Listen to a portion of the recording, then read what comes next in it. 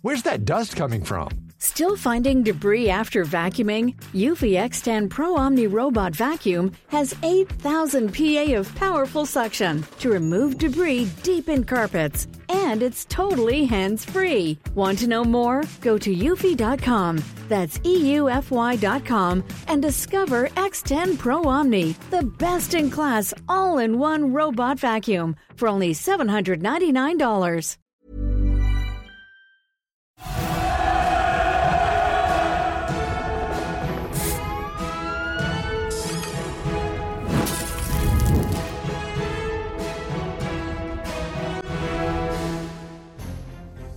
Good evening and welcome to the Independent Republic of Mike Graham. You're with Talk, we're on TV, we're on radio, we're online, and of course we're on your smart speaker as well. Coming up, Keir Starmer's got a great plan to win the next election, defending the woke agenda. He's basically said if you enter the culture wars, you must be a nasty, evil, desperate Tory, and everything will be calmer under Labour. Pro-China activists, meanwhile, spark outrage and order members of the public around at King's Cross Station. In a fresh free speech row, this might be a forewarning to life under Keir Starmer. And Britain experiences a conveyor belt of storms. One leaves and another one arrives. The havoc and chaos remain consistent, not that different to the current state of British politics. Good evening, Britain, and welcome to the Independent Republic of Mike Graham, right here on Talk TV. We've got a huge show for you tonight to kickstart the week, and what a week it's proving to be already. We've got a bedtime story for you about Sir Keir Starmer, the snake charmer, and his friends. We've got an extraordinary diplomatic incident to report involving China and a boogie-woogie piano player, and we've got the latest from the Trump camp on the eve of the New Hampshire primary. And that's not all, of course. We'll watch a Hollywood celebrity eating snow and getting flamed for it. I'll tell you why our schools have gone net zero mad. And we've got all tomorrow's front pages as well. This is the Independent Republic of Mike Graham. It's time to fire up the Maserati. Good evening, Britain, and welcome to the Independent Republic of Mike Graham, right here on Talk TV. Coming up, we're going to talk about Sir Keir Starmer and what a week he has had already. He decided that basically he was going to launch himself today at a new anti-woke agenda. He says that the Tories are making a big mistake. He reckons that everybody is, for some particular reason, making stuff up. Keir Starmer has lashed out at the Conservatives. He's accusing them, basically, of stoking the culture wars against charities such as the RNLI. Addressing a civil society summit, the Labour leader also defended woke bosses at the National Trust, which has faced a revolt after linking the buildings to the slave trade and attempting to force volunteers to wear gay pride rainbows on lanyards. Instead of seeing this as a model that should inspire us and drive us forward, the Tories seem set on sabotaging civil society to save their own skin. They've got themselves so tangled up in culture wars of their own making that instead of working with Royal National Lifeboat Institution, an organisation the late Queen was patron of for 70 years, to find real solutions to stop the small boats, their rhetoric has helped demonise them. Instead of working with the National Trust, so more people can learn about and celebrate the culture and our history, they've managed to demean their work. In its desperation to cling on to power at all costs, the Tory party is undertaking a kind of weird McCarthyism, trying to find woke agendas in the very civic institutions they once regarded with respect. So Starmer's basically saying that everybody's making up all this woke nonsense and it doesn't really exist. The National Trust has never, ever produced a calendar that didn't have Christmas in it. Absolutely, the RNLI have never sent money abroad to help causes which some people might be a bit surprised that they're helping. And they've absolutely never, ever gone into French waters to rescue some migrants who didn't need rescuing so they could bring them to Dover. That's all made up, isn't it? Of course it is. To discuss this, I'm joined by Deputy Policy Director of the Centre for Social Justice, Sophia Warringer, and Director at the Institute of Economic Affairs, Mr. Mark Littlewood. Welcome to both of you. I mean, I'm not quite sure what Keir Starmer's on about here. He's making out that all of this woke stuff is being dreamed up by Tory party MPs who have been attacking the RNLI and the National Trust. Now, I don't know who he's talking about. There might be one or two Tory MPs having a go, but it's not as if, I mean, it's more likely that I'd be having a go at it. Why is he having a go at me? You know, he probably knows better. But, you know, I don't know that there is this concerted Tory attack squad going around having a go at these great British institutions.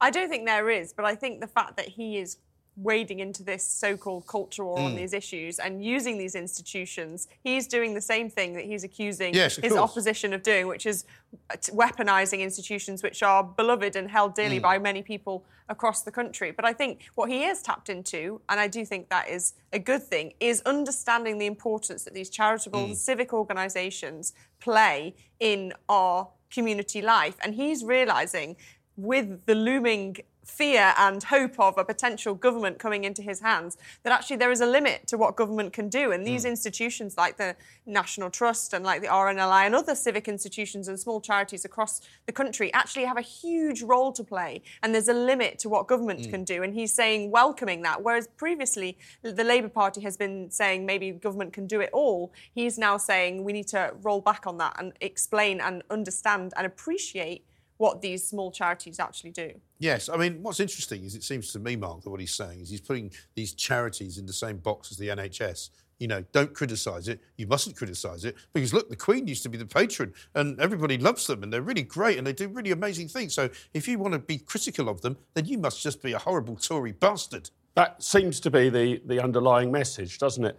But look, Mike, you said just a moment ago that there doesn't appear to be some coordinated conservative. I don't think so. I've not seen it. But there probably should be. Yeah. The number of these institutions, the National Trust, I know rather more about than the RNLI. I know some of the people involved in the Restore Trust movement who want the National Trust to get back to its roots. Because there is a row going on within the organisation, isn't there? And we heard on your clip Keir Starmer saying, why are people decrying the National Trust? Why don't we help it celebrate our national heritage? Increasingly, the National Trust doesn't celebrate our national heritage. It apologises for our national heritage.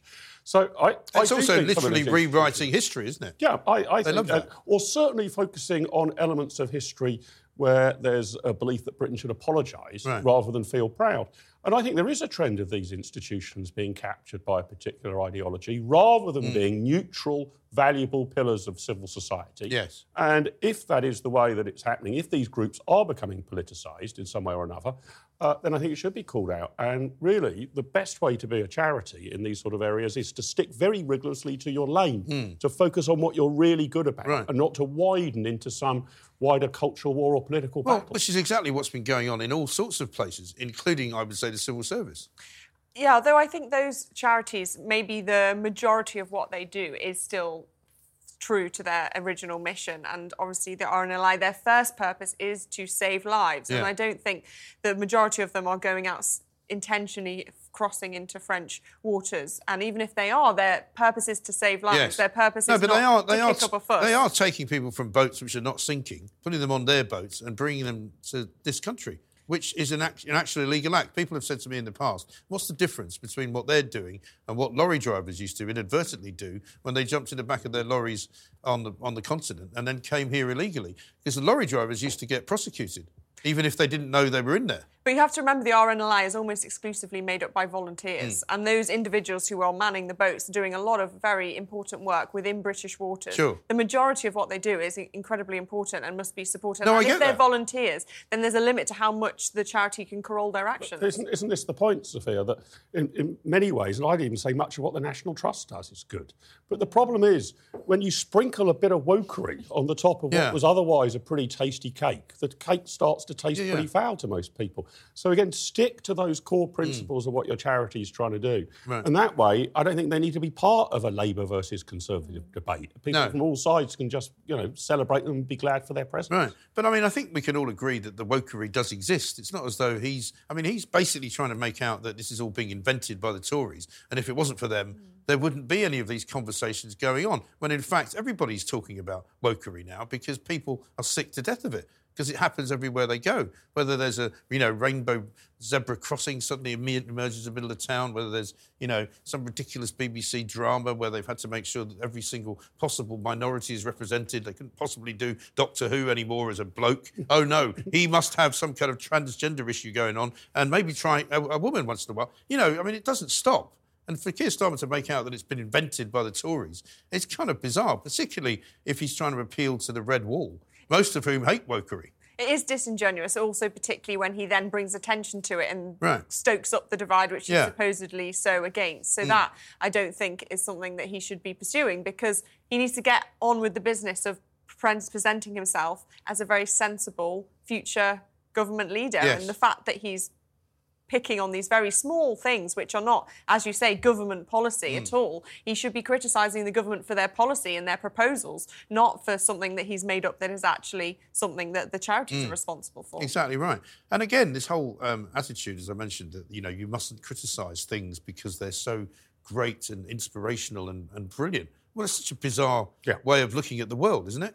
Well, next it'll be don't criticise the Labour Party because we were formed to help the working man and woman of this country. Yeah, I think that's actually what worries me about this sort of culture wars wokery more than anything else, Mike. It's not that some people have rather different takes on history or on the past or on Britain than I do.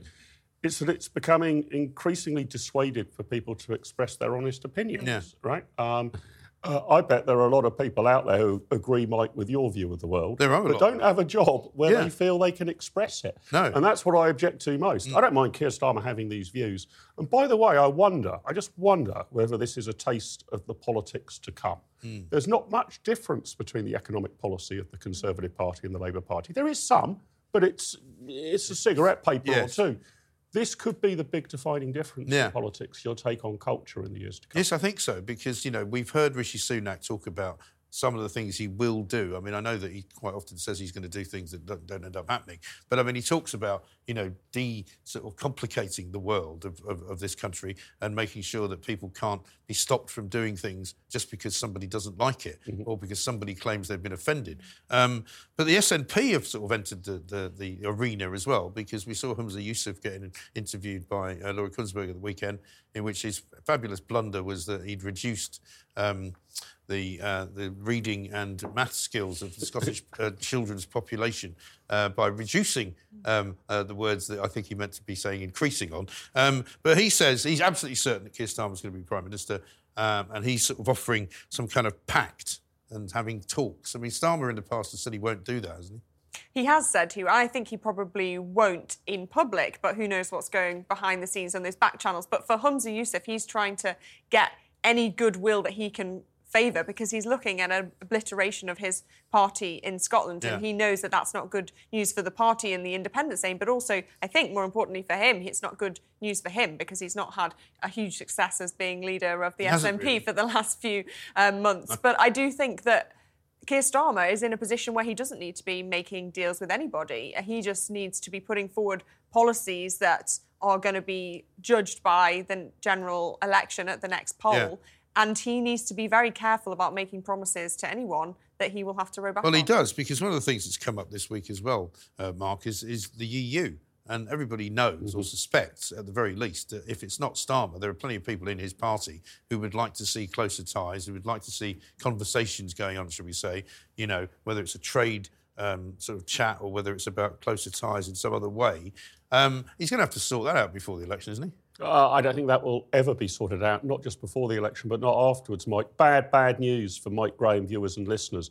If you thought the debate about Brexit was finally over, it ain't. They love it. We are going to be going on and on and on about what our relationship should be with the European Union forevermore. But I think you're right that the Labour Party should, if they are to form the next government, should at least be a bit clearer about what those ties want to be in advance. They have said they won't rejoin, but there's many different grades of relationship you could have that are a lot closer but fall short of that. Exactly right. And we've already seen quite a few of the European nations and even the EU itself on migrants policy alone changing rapidly in the last sort of 6 months to a year. Well, the French today saying, they're going to be much harder on illegal migrants. You have to live there for 5 years before you get benefits. All kinds of, draconian measures which we were trying to do and which we somehow can't do. You might find a few EU countries in the future get on rather better with President Trump than with Prime Minister Starmer, the way they're going. Yeah, absolutely right. Fascinating stuff. Well, thank you both. We'll have you both back very shortly. And we've got plenty to do tonight. You're watching the one and only Independent Republic of Mike Graham. Coming up after the break, and we speak exclusively to Brendan Kavanagh. This is an amazing story. The YouTuber and pianist who was threatened by a group of Chinese Communist Party members in London. I kid you not. Trust me, you will not want to miss it.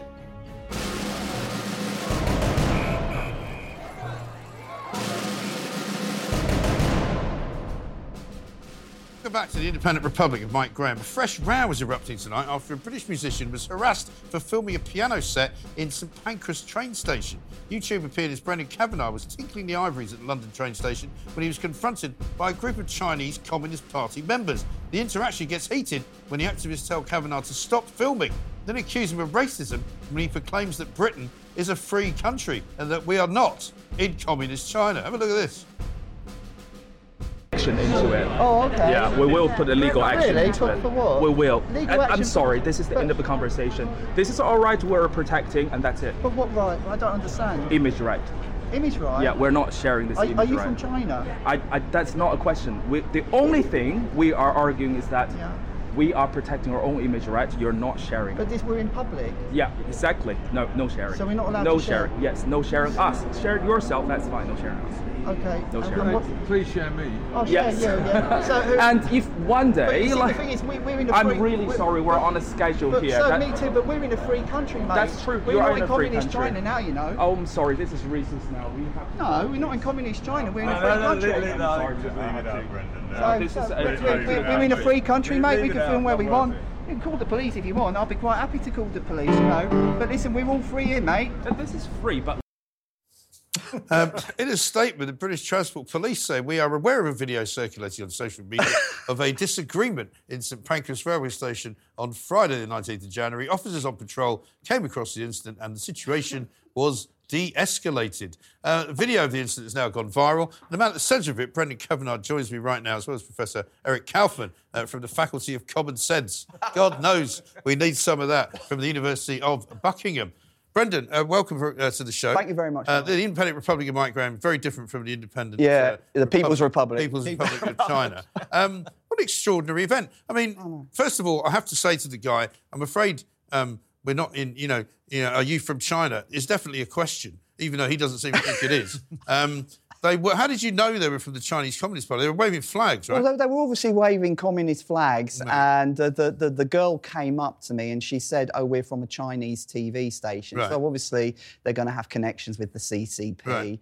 And it just got very heated when I started questioning him. Clearly, this guy was used to being obeyed. Yeah. All right. And what were they worried about you filming? Presumably you were just filming yourself playing piano. Well, they were this was what's called the Streisand effect, which I've just recently learned about. When you try and keep something secret, and by trying keeping it secret, it's actually blown. This guy, the shouty guy, has become a YouTube star. Right. Yes. You know.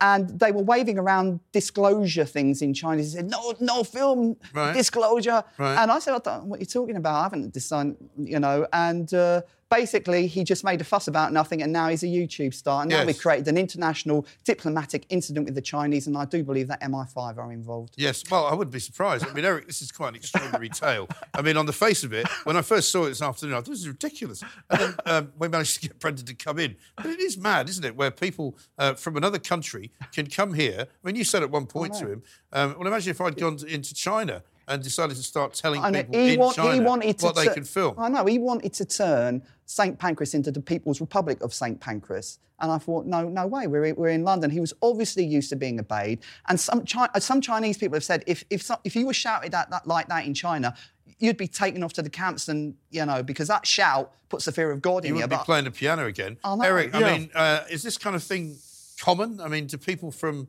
the Chinese government television agency go around London filming things which nobody's allowed to see? Well, I'm not aware of that. I know in different countries there is a sense in which you can't necessarily film in public. But I think what's interesting about this case with Brendan is that you've got the coming together of Chinese state authoritarianism with woke progressive authoritarianism, right? So he was, first of all, accused of racism. They knew to accuse him of racism because they knew in this society that suddenly keys into progressive authoritarianism, and then the police came in and took that very seriously because that's the highest value in the society. And I'm pretty sure that being accused of racism when you've just said, "Are you from China?" it's not really racist to say, "Are you from China?" Is it? Not at all, not at all. But the fact that anything which could be construed by the most sensitive person on the planet as being racist is enough to put you in the dock. Right. And that's the way this ideology operates. And it's interesting that the Chinese, even the CCP people, know that they can weaponize. I mean, they do this all the time. I mean, in Canada, for example, again, where I'm from, the Canadian government and a bunch of activists were stupid enough to call Canada's treatment of the Native people a genocide. So when the international community in Canada says, oh, you're committing atrocities against the Uyghurs, they'll just turn around and say, oh, but you look at how you treat your native people. And then that's the end of the story. So we are kind of useful idiots for these people. Well, that's true. And in terms of how it all sort of ended, I mean, you play the piano a lot in St Pancras, don't you? Because we had you on, not when you were on in person, but a few weeks ago, you had a problem with some of the police there trying to close the piano lid on you, didn't you? I mean, generally, I don't go looking for problems, but the thing How often do you go and play the piano there? I just go one. Well, it's not just in St Pancras, it's wherever there's public pianos. I'm all about live music. I mean, I like unscripted and not asking for permission. I think there's too many musicians who ask for permission. It's all becoming a bit tame. So I'm a bit edgy. Yeah. I do public interactions. I do spontaneity, and sometimes the guards don't like it because. I might not follow the rules or I might move the piano slightly. And when somebody tries to enforce a pointless rule, I don't know, there's something in my nature, I just bristle, you know what I mean? Well, there is something weird about it, isn't it? They put a piano out there for somebody to play, and then if you start playing it, they tell you to stop playing it. Well, that's kind of a weird development in our sort of society. I think it's just people want to ask. You have to ask permission for everything. Yeah. You know what I mean? And this Chinese guy, the shouty guy, what I know, if you watch that video, it's all about their rights, my rights, our rights, and it's all about what I couldn't do and what they could do. And I thought, hold on. Yeah. This whole thing is about your rights, my rights, and you can't do this. And I thought, blimey, we are in London town, and I've got a bunch of Chinese people from the Communist Party telling me what I can't do. And I kind of just, the old British instinct of rebellion. The same. And I thought, exactly like enough you. is enough. I used to find this, I used to live in New York, and I used to film a lot in streets, in Manhattan streets, and they'd have all these runners, people who would be wearing those, those kind of, Ghostbusters one time filming, and they'd wear those kind of, jackets with Ghostbusters written on the back, and they'd have some walkie-talkies. And they stop you from walking. And they go, no, you can't go down there. And I go, well, I'm going. That's where I'm walking.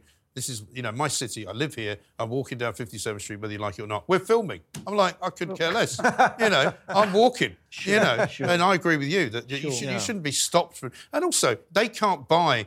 if they want to buy St Pancras Station and close it off and film just for themselves, I'm sure there's a price for that. But you can't do it in public and expect nobody to pay attention. The thing is, they wanted complete privacy in a station where there was thousands of people.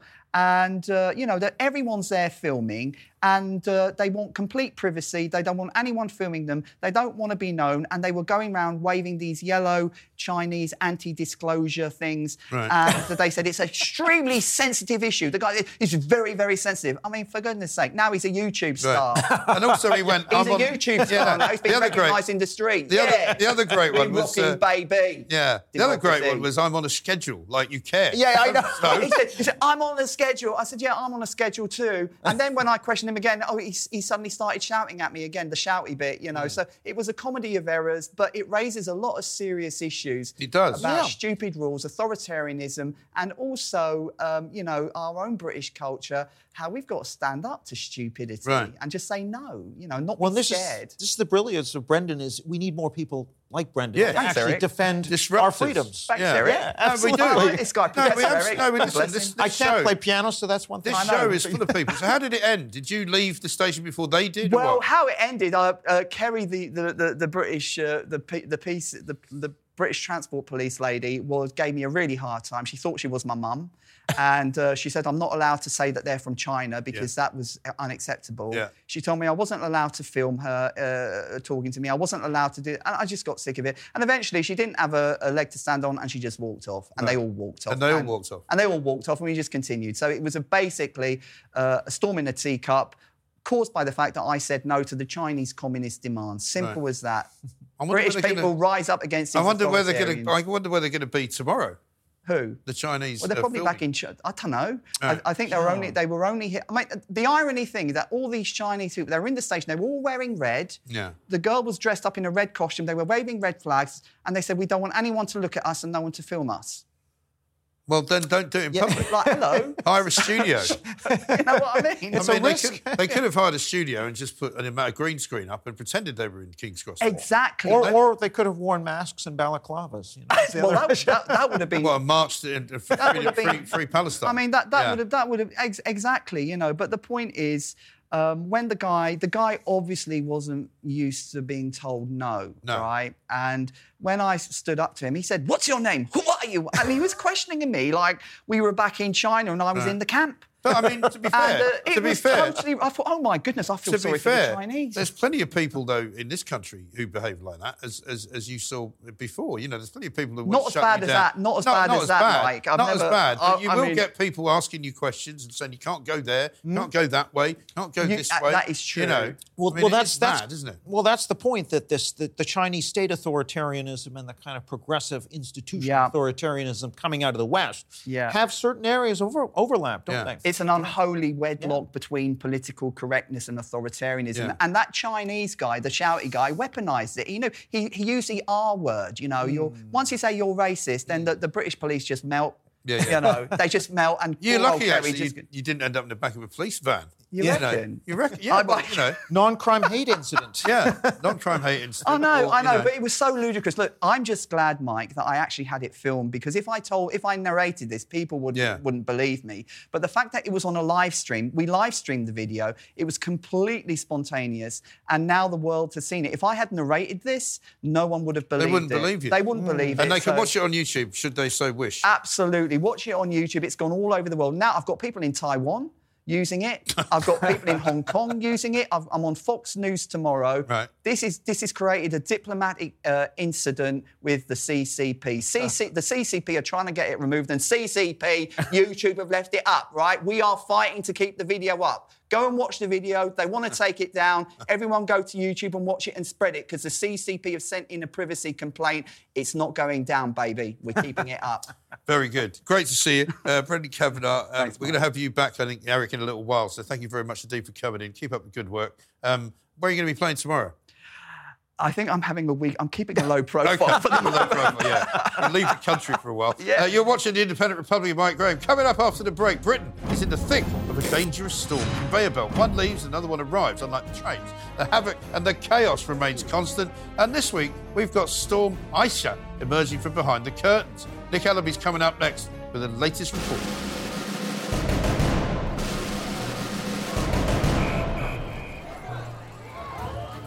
Strong winds and heavy rain from Storm Isha have cancelled trains and flights, as well as leaving tens of thousands of homes without electricity. In Scotland, an 84-year-old pensioner has died after the car he was in crashed into a fallen tree. And there were other unfortunates as well over the course of the last 24 hours. Our correspondent, Nick Ellaby, sent us this report from East Sussex ahead of some more bad weather tomorrow. Evening, Mike. We've been out in the worst of the winds for Storm Isha for you today, but the real headline for this evening is that we've got a new storm coming in. So tomorrow and Wednesday, Storm Jocelyn has been named by the Irish Met Office, and that's bringing with it new warnings for wind and for rain. So there's actually an amber warning from tomorrow afternoon across North Scotland. Some seriously strong winds there, and more yellow warnings for rain as well on Tuesday, especially across the north of England, North Wales, Northern Ireland, and a lot of those areas still quite badly disrupted from Storm Isha. So we've seen serious gusts Sunday night and into Monday morning. 107 miles an hour was recorded on Tay Bridge up in near Dundee, and then 99 miles an hour in Northumberland, 90 miles an hour in North Wales, and on the Needles at Isle of Wight, just a few miles down the channel from where we are at the moment in Sussex, 86 miles an hour.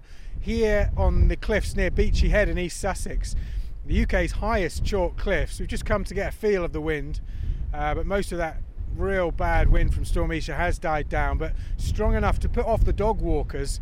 We're not far from the edge of the cliff here, so I didn't see any dog walkers out this morning. Can be quite dangerous, so usually we do see them when we're out and about. But a lot of homes without power still, and to transport disrupted. The authorities have been working to get all those many thousands of homes that were without power overnight into this morning back on, and also the train companies working hard to clear those fallen trees off railway tracks. Particular problems up in Scotland, and that takes hours and hours to clear. Some very sad news as well. An 84-year-old man lost his life in a car he was a passenger in near Fife in Scotland when his car crashed into a fallen tree. So lots of debris still around on the roads and the rail network. So that's still something to be looking out for, especially as those winds return with Storm Jocelyn into tomorrow and Wednesday, Mike. So the worst of these storms not over. Storm Jocelyn will be the 10th named storm this cycle. That means we're only one away from the record, which was back in 2015-2016, where we saw 11 named storms in the August to August cycle. So, Mike, this could be the stormiest season we've had since records began in the UK. Thanks, Nick. Stormy weather indeed. Well, one of those passengers caught up in the flight chaos was Dom Biela, who was travelling from Budapest to London. Believe it or not, it took 22 hours instead of 2.5. Dom, welcome to the show. Tell us about your unbelievable journey home. I mean, it's incredible. Yeah, it was kind of what started off as being the end of a very lovely weekend away in Budapest. Yeah. Ended up being a 22-hour nightmare. So the initial idea was to we're flying from Budapest into Stansted. But when we initially got on the plane, we were told that there was going to be, initially we were told an hour and 10-minute delay because of the storms. And I had no idea there were storms at that point. When we were kind of sat on the tarmac, I had a quick look online. Thankfully, though, it then shortened down to 35 minutes, so we were able to kind of get up and get going. But as we approached into Stansted, the winds kind of took over. And the turbulence was an absolute nightmare. We tried to land twice. And after the second attempt, they kind of bailed, and then they decided to divert us to Manchester. Right. But then that's when it got a little bit, long. And how bad was it trying to come into land? Was it one of those where it was sort of jumping about and moving from side to side, and then they came almost all the way down, then throttled up again? Yeah, essentially. So it was really kind of, the flight over from Europe was completely fine. It was only when we started kind of gearing closer to the UK when it started to get a little bit more turbulent. When we started coming down to kind of land and you could see the ground coming up, that's when it really kind of kicked up. Right. The worst part really for us as passengers was when the flight came back up again, because that's when you're kind of going through the clouds and the turbulence really kind of kicks in again. And that's when your stomach starts to churn, because then the plane was flying all over the place and darting all over. So, yeah. Yeah, troublesome. So you got to Manchester. What happened next? So we kind of left stranded, really, by Ryanair. So we were on the tarmac in Manchester. It's like that movie, isn't it? Planes, Trains and Automobiles. But carry on. Yeah, no, essentially. So the problem that we mainly had was when we landed, we were kind of sat there for 3 hours. We had absolutely no communication. The pilot wasn't kind of making any kind of announcements. Right. The only communication that we were getting is from people standing near the pilot, trying to get some information from the kind of staff and trying to get anything from there. We had no water. There was no kind of food. There was nothing. And then there was, because of the turbulence and the kind of the experience that it was, we had someone who passed out. Right. So she was initially lying on the floor when we were coming into land. Right. And there was a pregnant lady on the flight as well who had to get escorted off. Right. Blimey. So, I mean, you were sat there because there was no gate, presumably, to go to. You didn't know if you were going to take off again. And so after 3 hours, eventually something happened? So I don't know the full reasons to why we were sat there. The kind of speculation was that Ryanair didn't want to kind of finish and classify the flight as being finished in Manchester, because it then would mean that they would have to sort out transportation or hotels. Right. So they wanted to fly back to Stansted. Therefore, they could classify the flight as being finished. Therefore, they don't have to look after the passengers. Right. So we were then given the option of, if you want to leave the flight, you can. But if you leave the flight, then you're on your own. Yeah. They're not going to support. They can't financially give us anything. Then if you do this on the flight, then you will hopefully end up back in Stansted. But then the people who did, there's probably about 80% left, 20% stayed on. And I later found out through X that the people who then stayed on the flight when they were going back to Stansted actually ended up back in Budapest because the plane tried to land and gave up and then flew back to Budapest. Right. And you had a few choice messages. We looked through some of them to Ryanair. We've been showing some of them, but obviously we've had to censor them to some extent. But I mean, I was watching last night. There's a Twitter account called Flight Radar 24, and I don't know if you saw any of that, but there was incredible pictures of these, planes just flying round and round and round over Gatwick, planes that had left Dublin to go to Manchester, had gone to Manchester and then gone back to Dublin and then tried again and gone back to Belfast. I mean, it was a real night of chaos. And I mean, I suppose, we make jokes about it all the time. I don't know why people have problems with storms. But I mean, you might say if they'd known the storms were that bad, they probably should never have taken off, should they? Well, that's essentially what all the passengers were saying. So we were kind of in agreement that the flight should never have happened. Or if it were to happen, the thing is, storms do happen, and kind of all the passengers were kind of aware of that. I think the main issue really came is the way that Ryanair kind of treated the passengers. We were hemmed in that plane for 3 hours, no communication, no nothing. And then when people got off the flight, there was absolutely no help for them. And then as of literally an hour ago, we got an email from Ryanair just basically saying, storms happen, thank you for flying with us. So they've kind of washed their hands with it and want nothing to do with it. Right. So, the kind of accountability for it is just non-existent. No, I mean, they'll probably say, well, it's because we're a budget airline, we don't have that kind of money, and that's why we can charge you so little for where we take you. But, I mean, you ended up getting a bus followed by a train. And I think your final social media post was of a rather sorry-looking sandwich when you finally got home. Yeah. What was that, and how much did it cost you? So in the end, I can't remember off the top of my head, but when we got off the flight, the kind of queue for passport control was huge. Right. So my partner and I, we were kind of working out, well, how do we get south? So there were a few National Express coaches, but obviously they were selling out quite quick. Yeah. So we just had to kind of go in for the earliest one that we could.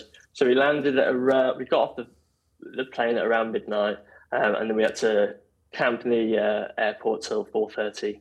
That was our first coach. Yeah. Then we got a coach down to Birmingham, and then we had to get another coach down to London, and then obviously the trains. So it was a bit of a long, sorry stay. Blimey. I mean, but you still had a nice time in Budapest anyway. Oh yeah, I'd recommend it for anyone, but maybe try and avoid Ryanair. Maybe go in the summer when it's not quite so stormy. Well. But listen, Dom, great to talk to you. Glad you got back safe and sound. Thank you very much indeed. Dom Biella there. We're talking about what a nightmare. 22 and a half hours to go a journey that would normally take 2.5. Absolutely extraordinary times. And there's more of it probably coming up over the course of the next couple of days as well. You're watching the Supreme Independent Republic of Mike Graham coming up after the break. Broke councils are seeking £1 billion extra in funding. I suspect mismanagement, of course. And as always, we the people suffer, as this may throw promised tax cuts out the window. It's all coming up after the break.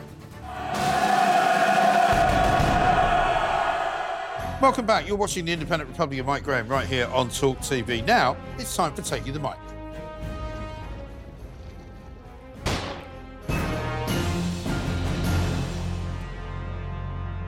Are you sitting comfortably? Then I'll begin. Once upon a time, there was a man called Keir. He lived in a nice house in quite an affluent part of London. He got on well with his neighbours, and he often talked to them over the garden fence. Keir would tell stories about his parents. He spoke proudly of how his father was a toolmaker and his mother worked in the National Health Service. It made him feel like a part of something, but he wasn't quite sure what. He worked as a human rights lawyer for a while. Some people said he defended some pretty ghastly people, like terrorists and anti-Semites. But Keir persevered. He even travelled to foreign countries to stop killers and rapists from being sentenced to death by their own judges. One day, Keir met another man called Andy Burnham and decided to change careers. He wanted to become a politician, you see, so he stood for election for the Labour Party in Holborn and St Pancras in 2015, and he won. He couldn't have been happier. He then decided to back Andy to be the leader of the party, but unfortunately, Andy lost. Then he found a new friend who became a big influence on his life. His name was Jeremy Corbyn, and he had won the leadership race. Over the next 4 years, Keir and Jeremy were inseparable. Keir even campaigned for Jeremy to become Prime Minister. That was when he wasn't campaigning to stop Brexit from happening, even though the British people had voted for it. But in 2019, things took a turn for the worse. The Labour Party were crushed at the ballot box, their worst defeat since the 1930s. Keir decided he could do a better job. So he ditched his friend Jeremy and took over. After that, whenever he was asked about Jeremy, he said they were never really friends and that he'd only supported him because they wanted to win an election. Now Keir wants to win another election and he's willing to say anything to do it. Today, he's got some new friends, the National Trust and the RNLI, the lifeboat people. Keir thinks the nasty Tories have been making up stories about these two British institutions to make out they are too woke. Well, they are. That's if you consider helping to bring illegal migrants to shore in Britain from French waters or producing a calendar without Christmas in it. Today, Keir thinks it's a good idea to make charities and other organisations immune from criticism. Just like the NHS he loves so much. If you're having a go, he says, you must be desperate and divisive. Keir wants a society of service and a national renewal. He's obviously been listening to the wrong advice. Again. Because people in Britain are sick to death of the wokists dictating what we can do and say, sick of seeing rainbow flags and everything from zebra crossings to police cars, sick of watching freeloaders coming to this country and getting for free what they have to work for, and sick of watching TV full of nonsensical storylines and ludicrous characters, sick of diversity, equity and inclusion targets as well. Keir, of course, is very mixed up, because only a few short months ago he couldn't identify what a woman was. Now he thinks most of them don't have penises. Bless him. We'll bring you the next chapter on Keir and his new friends very soon.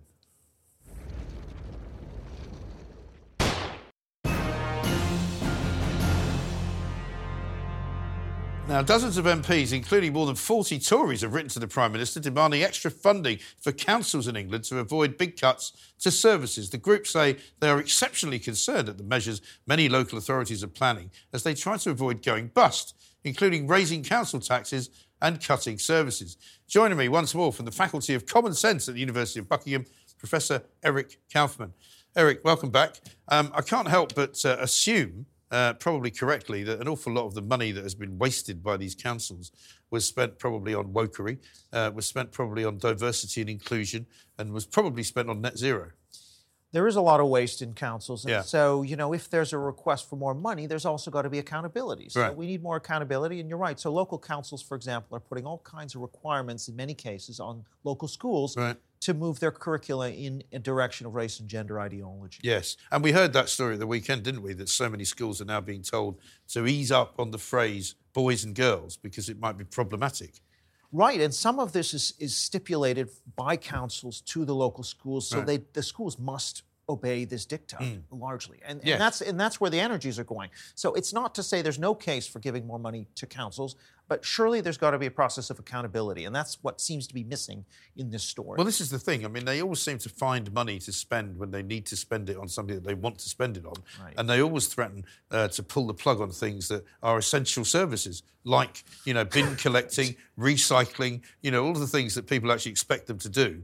Funding schools, but then not actually improving those services, but actually making them worse. Well, yeah, I mean, if, obviously every sort of identity group month that comes up, they want to go all in on, and that doesn't seem to be an issue. But somehow, you're right, neglecting these sort of unglamorous parts of their job. It's not to say there is maybe no case for providing more money, but again, I think we have to look a lot more closely at what they're doing. I worry that the public sector in general has just got too much money because they've got used to just spending it. And when they're told suddenly, well, you actually can't spend that this year because we haven't got it, they sort of don't know what to do. They're kind of stuck like rabbits in the headlights because they've only ever just spent the money that they've got in order to make sure they get it again next year, right? Yeah, and also there's that if you don't spend it, you're going to lose the budget, that mentality. Right. So that also tends to drive this kind of waste. But again, it's again not to say that there aren't cases where councils are underfunded, but there needs to be accountability, and that's just seems to be missing in the story. It really does. And I mean, of course, a lot of it goes back to that original ruling, which was that they were not paying women the same amount of money as men, which was originally an EU ruling, which Tony Blair, I think, started, and then realised that an awful lot of the councils that were going to get caught up in it were actually Labour councils, which were supposed to be all about equality, but it turned out they weren't paying people equally. Well, yeah, and of course, there are all kinds of gradations here. I mean, it's one thing to pay equally for the same job, but then once you get into this stuff about equal work of equal value, it's entirely subjectivtive, and I think it's nonsensical. It probably is nonsensical, but it's got them into a very bad place. Speaking of the wokist agenda, what did you make of Keir Starmer's kind of day today where he said he was going to set up this big, huge kind of, set-piece speech. But when he got right down to it, there wasn't much to it, really. Well, no, this whole idea of these institutions sort of hiding behind their established brand. Yeah. But actually, behind that brand, they're sort of taking apart the ethos. Because a lot of what this revolves around is the ethos of an institution. Yeah. So if you have a government building and you have a Union Jack and you replace that with the Chinese flag, right, everyone realizes that that's a big deal. Right. And that sets the tone in the entire institution. Yes. So even though the National Trust or the RNLI aren't spending most of their time talking about slavery, for example, the fact that that is the dominant ethos, the highest value in the organization is really important. Yes. So this is what people need to focus on. It is not just the fact that they spend X hours a day on slavery and atonement and beating themselves up.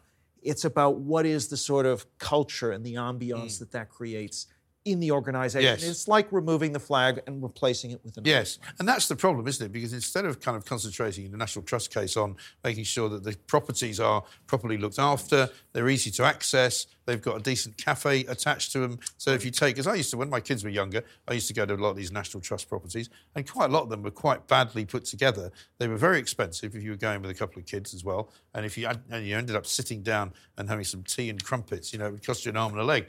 And, an awful lot of the people were quite rude. There weren't very many helpful people around, and instead of concentrating on making it a better experience for people, they're too busy now re-educating you.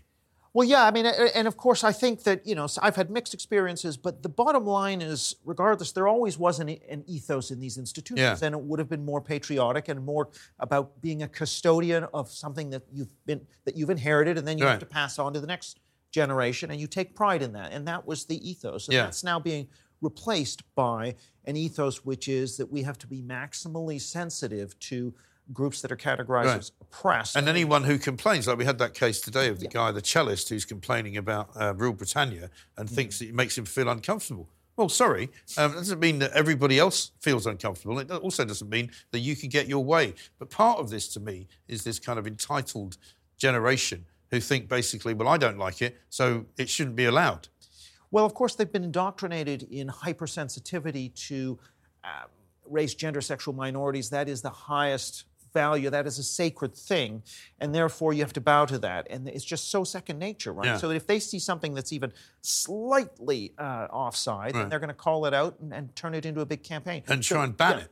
Well, yeah. Well, what they're doing there is they're banning any speech which might be seen as a microaggression or make somebody feel unsafe, quote unquote. Yeah. And what that means is we have to shut down speech, and we also have to shut down anything historical that might be seen as offensive. Yeah. It really is incredible, isn't it? Eric, you're staying with us, I believe, so do stay with us. And, of course, we've got much more to come, including a look at all the front pages, and we've got some of them in already. You're watching The Independent Republic of Mike Graham. Coming up after the break, we'll be speaking to Andrea Jenkins, MP, as Rishi Sunak receives at least 29 letters of no confidence. I wonder why.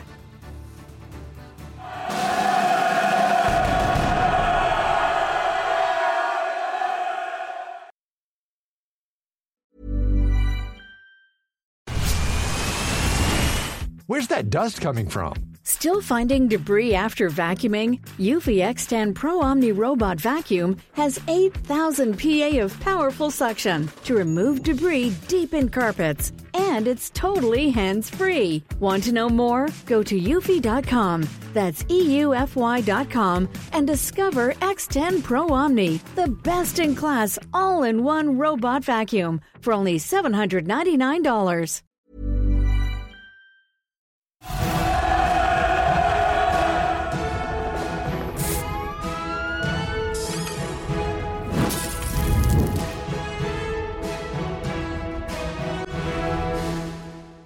Good evening and welcome to the Independent Republic of Mike Graham. We're back. You're with Talk on TV, we're on radio, we're online, and of course we're on your smart speaker as well. Coming up in this hour, after BBC journalists refused to call Hamas terrorists, the Culture Secretary announces that its online channels will now be policed by Ofcom to ensure impartiality. The Duchess of York's second cancer diagnosis in a year, with Sarah Ferguson revealing that she's being treated for a malignant melanoma. And Ron DeSantis drops out of the running to be the next US president, leaving Trump on top.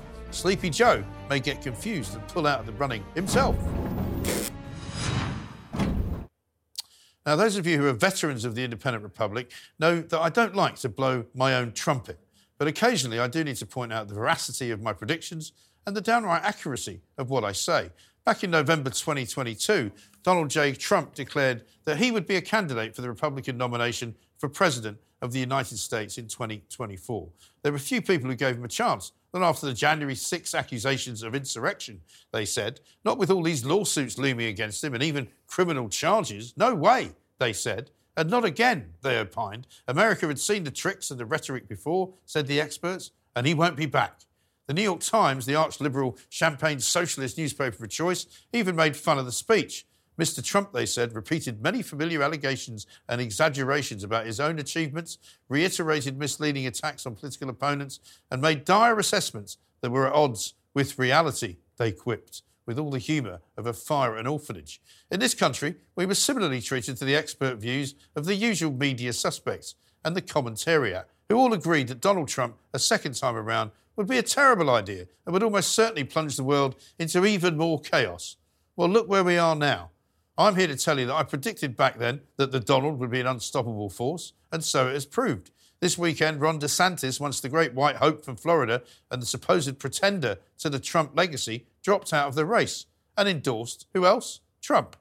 Vivek Ramaswamy already suspended his campaign, as did former New Jersey Governor Chris Christie. So now that just leaves Nikki Haley, former governor of South Carolina, who gets to have her final showdown one-on-one with Trump in New Hampshire tomorrow. She's the darling of the old Republican Guard, pre-Trump, so we know how it's going to go. Even if she does better than expected, it's pretty much Trump all the way for the Republican nomination. And given what's happening in Ukraine, in China and the Middle East, it's easy to see why more and more European and British politicians are rooting for the Donald. The world was a much safer place, after all, when he was in charge. I was at a Conservative function recently, and more of them want to see Trump back in the White House. At the weekend, former Prime Minister Boris Johnson said these words: reasonable people can see that Trump is not actually a would-be dictator, and they have come to resent what looks like legalistic ruses to axe him as a candidate. The more frenzied the effort to cancel him, the stronger he becomes. The more bitterly his enemies wage lawfare against him, the more unstoppable he seems to be. He finished up with, a Trump presidency can be a big win for the world. Well, amen to that. God bless America.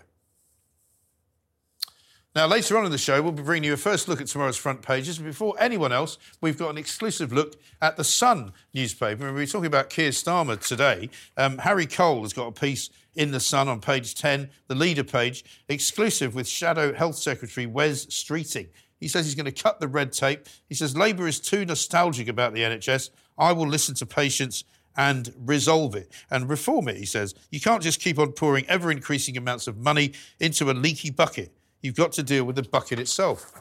Well, finally, some common sense from the Labour Party. I think Wes Streeting, actually, is a far more believable character, a far more credible character than Sir Keir Starmer will ever be. But there we are. We'll talk about that coming up through the course of this hour. Despite Rishi Sunak surviving a rebellion over his Rwanda bill last week, reports have suggested several more Tory MPs have submitted letters of no confidence in the Prime Minister. According to a leading backbench backer of Boris Johnson, the total tops at least 29. And that MP joins me now, Conservative for Morley and Outwood, the one and only Ms. Andrea Jenkins. Andrea, very good evening to you. Welcome. Hi, it's good to see you, Mike. Nice to see you too. Long time no see. What's going on? You know, the Tory party still seems to be sort of moseying along as though there's nothing really wrong. You know, the Rwanda bill passed and we're waiting for it to go to the House of Lords, where apparently I'm told it will probably also be passed. There may be a few things nicked off it, but at the end of the day, it'll get through. But it won't really matter, will it? I mean, also, the Lords completely defeated the bill tonight with so many amendments. So when it comes back, Labour want to water it down even more, and Labour in the Lords. So Labour clearly support it in the Commons, these amendments, to water it down more. Now, I think what the issue is, Mike, is that you've got, different groups within the parliamentary party. You've got some of those who, you'll always get people like this greasy pole people who are easily bought off by promotion, and they're sort of bought into the tent in a way. You get those who see the writing on the wall and that, look, we've got to change leader, it's last chance saloon. And you get those who are rabbit in the headlights, Mike, who are, God, we've changed leader several times now, and we can't go through this again. And if anything, they're paralysed and not knowing what to do. And as you've known, Mike, I was the first person to put my letter in publicly back in November to try and lead the charge. But I think that other people need to start putting their head above the parapet, because that's what's really going to cause change. Yes. But if there are now 29 people, as far as you know, that have put letters in, has that been something that's recently happened, would you say? Is it as recent as since the Rwanda bill's been going through Parliament? Oh, no, I mean, I got told this a couple of weeks ago, because you know, people sort of... When you put your head above the parapet and you're outspoken, you start finding that people start opening up to you. They did when I had a whipping operation to try and oust Theresa May. People was sort of opening up to me then, and you know, and I'll never in a million years divulge names, because they tell you in strictest confidence. No, I wouldn't expect you to do that. Oh no, I'm not asking you to, Mike. So, but I'm saying so. Just I want them to realise that. And this was 2 weeks ago. My tally with what people have told me was 29. This is just people who told me. Not everybody is open and tells you, of course. And that was prior to the Dyer polling. That was prior to the Rwanda vote last week as well. And clearly we're seeing it in various newspapers as well, aren't we, that more has gone in as well. So, I mean, we're only, 20 odd away from that magic number, so to speak. I mean, I've spoken to some Tory MPs who think that there's a sort of a hardcore, if you like, of these kind of one nation Tories, I suppose you might call them, the ones who don't like to look cruel and evil and nasty at dinner parties, who should probably be kicked out of the party, but Rishi Sunak won't do it. I call them the Lib Dems, actually, Mike. Yeah, but I mean, there are these people, they say there's 30 or so of them, who the Tory party could do well without. You know, let them defect to another party. Why have them in a Conservative but also, party? What's interesting, Mike, I mean, when we came back, after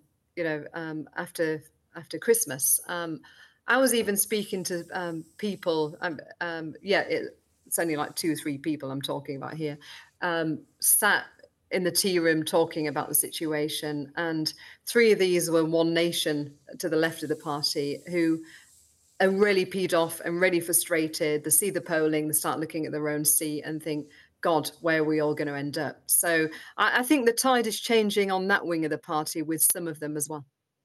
Possibly so. But, I mean, there are also others, aren't there? And, I mean, you could go on probably forever with these different tiers of members of the Conservative Parliamentary Party who have now convinced themselves that there is no hope, that it's all going to be over at the next election and there is nothing really that anybody can do. I mean, are you still hopeful that something can be done? I think having lived through the Theresa May years, Mike, and the never-ending Groundhog Day where she tried to get her deal through about 5 times. I remember it well. And look how bad the polling was then. Look how we lost all those seats in that Euro elections, which we shouldn't have even had because we should have come out of the EU. And I think there's always hope. I'm quite a positive person. There's always hope. And I think the most important thing, though, is I'd like to see the right of the party unite behind one candidate when that time comes, because we haven't got time for a bun fight. The left are going to have their people, but we've got to unite behind one. Otherwise, if we can't get them on the ballot, then it'll just be an air to Rishi, won't it? And we want some common sense politics. Because let's face it, I believe Starmer is beatable, even at this late in the day. Because on the doorstep, what I find is there is no love of Starmer there. They don't trust him, especially how he backed Corbyn twice to get into number 10. Look at his speech today about the National Trust. And look how he kneeled. Look how he couldn't even say what a woman is. So people don't necessarily like Starmer on the doorstep. So I think with the right leader and true Conservative policies, he is beatable. Yeah, no, I think you're absolutely right. I mean, what did you make of his attack on the Tories today? Because he was saying that basically it's all down to you. If it wasn't for Tory party invention, there would be no wokery. I mean, is he deluded? He thinks that it doesn't actually exist. Yeah, completely. And I mean, I look back in Leeds where, you know, all the BLM was spray painting the statue of Queen Victoria, and they got away with it with the police. You know, I've been on your show before. We've discussed two-tier policing system, which is not right. And what annoys me about Starmer is the fact that he tries to make out from his speech today that we are really trying to divide, the Conservatives are divide. But whose politics are always divisive? The Labour Party. Yeah. How come they always try to play the class war, rich against poor, the haves and the have-nots? Every election, I remember John Major, he did a fundraiser for me years ago before he came out, obviously very Remain in Brexit. He wouldn't do it now, certainly.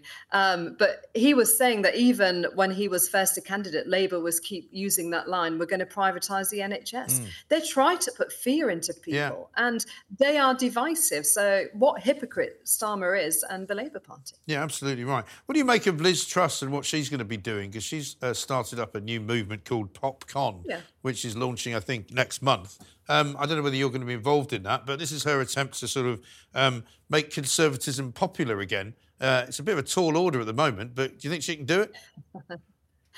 I think she can. I mean, I voted for Liz to be leader when, very sadly, Boris got ousted. I like Liz, I like Boris, and I've got respect for both of them. I mean, Liz's policies was actually true Conservative policies in my book, Mike. Yeah. And I think if anybody can do this, showing what real conservatism is about, I think she can. And let's face it, it was the parliamentary party who was ousted. It wasn't party members. It wasn't the country. So I think good luck to her. We need all hands on deck at the moment to show what real conservatism is about. And I think, you know, she epitomises it with, look at her manifesto against Rishi. It's low tax conservatives. She knows what a woman is. She was very anti-woke. And so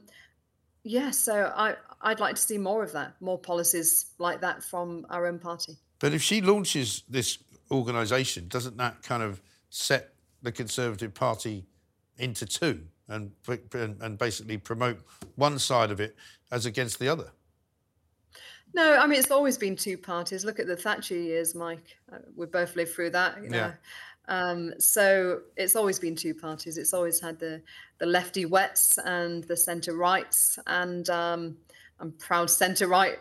And so it's always been there. I mean, look at the Labour Party. They're the same as well. I think political parties, especially with the two main parties, they are like a coalition in a way, aren't they, between left and right? But I'd like to see our Conservative HQ reform and just let the right-leaning candidates stand in election. That's what I would do if I was party chairman. Yeah, well, that's the problem, isn't it? There's too many not right-leaning members of Parliament, and there's too many people perhaps being selected for the party who shouldn't be selected. Yes.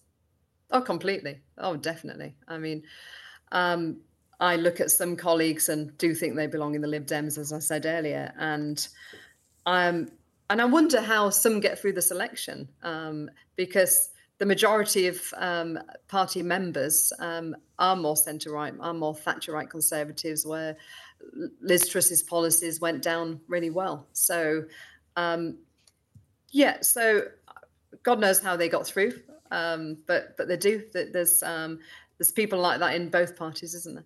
Yeah, there absolutely is. Well, Andrew, good to talk to you. I'm sure there'll be plenty more to say between now and whenever the election is. Andrew Jenkins there, MP for the Tory party, from the centre-right of the Tory party, as she says. Right now, though, we've got some breaking news.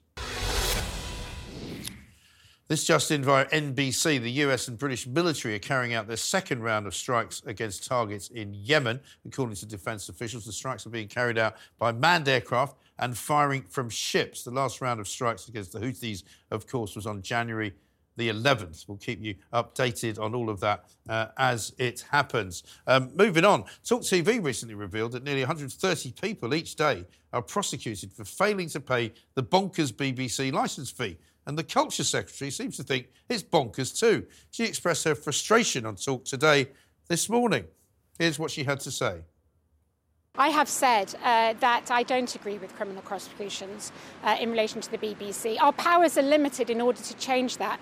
As I mentioned, we can only make fundamental change at charter review periods, but I have said at the next charter review period, I will look at those criminal prosecutions. Panel is back with me again. Deputy Policy Director at the Centre for Social Justice, Sophia Waring. Comedian and broadcaster Dave Chawner has joined us, and Senior Economic Fellow at the Institute of Economic Affairs, of course, Mark Littlewood. Welcome to all of you once again. BBC can't get a break, can it? I mean, not that for me to defend the BBC, but, you know, they're constantly in the firing line. We hear today that they're going to be now regulated by Ofcom because they've been not impartial enough. And now we've got the Culture Secretary saying we're going to look into whether they can actually continue to prosecute people. I mean, I happen to think they shouldn't prosecute people for not having a licence, but it's not good to be in the BBC these days, is it? Well, the law is, as it stands at the moment, is obviously that you need a licence to be able to watch any kind of TV like the BBC. So the law is being carried out as to what it stands. The question of whether that law should be changed and be reviewed, obviously, Culture Secretary is saying maybe that's part of the new charter review when that comes up. Yes. I think it's a valid question. People consume their media in all sorts of ways now, and not least just through the BBC, which maybe had more of a monopoly before. So I do think it's probably right that we assess in a broader term how people consume their media and their news and their information, and whether they pay for what they want rather than being forced to pay. Yes, but I mean, the people that they've been prosecuting, as we revealed last week, tend to be people who are vulnerable people. They're suffering from sometimes terrible diseases. They're suffering from dementia. They don't even know when the next, payment is supposed to be made, and they're taking these people to court and they're fining them up to £1,000. I mean, it's not right, is it? Dave, I'm guessing most of them would have been students, because we all just used to lie. We just used to say we've got one. But they don't get the shits. But these are a lot of the people that get done are older women, actually, because they're living alone, they don't get around to paying, they haven't got the money, or they're ill, they're not able to do it. It's a pretty shocking thing for the BBC. They've got Gary Lineker over here telling us all to save everybody in the world. Meanwhile, never mind, let's just go and prosecute some grandmothers down the road because they haven't paid their licence. There was a heartbreaking kind of pre-sentence report application that was written by someone who had that charge made against them, and just talking about the circumstances of which they lived and which the kind of chaos of their lives and the difficulty that they had, and the fact that this prosecution had been brought against them. So obviously there are always those heart-wrenching stories. Right. But that's not the only bill that if there's someone in that position, that's not the only bill they have. Right. How do they pay their gas, their heat, and their electricity? They probably don't. Well, OK. But the gas people have been stopped from coming in and cutting it off. They're not allowed to do that anymore. Mark, I mean, this is a real stain on the BBC, isn't it? It is. Look, I think I'd say this, that it's because our whole approach to television policy is 30, 40 years out of date. If you are going to have a licence fee, I guess you need to have some mechanism of enforcing it, otherwise no one will pay. Right.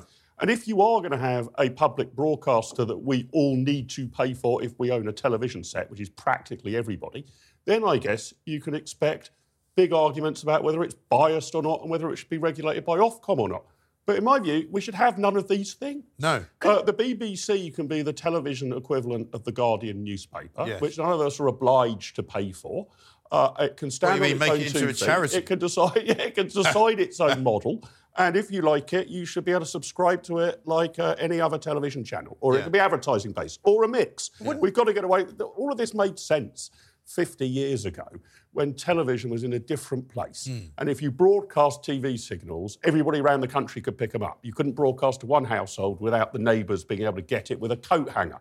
That has now gone, and we are used to online services like Netflix or sports channels or whatever, and a multitude of choice where we pay for what we want to watch. And the BBC should be placed in that situation. And I think if you set the BBC free, it will improve.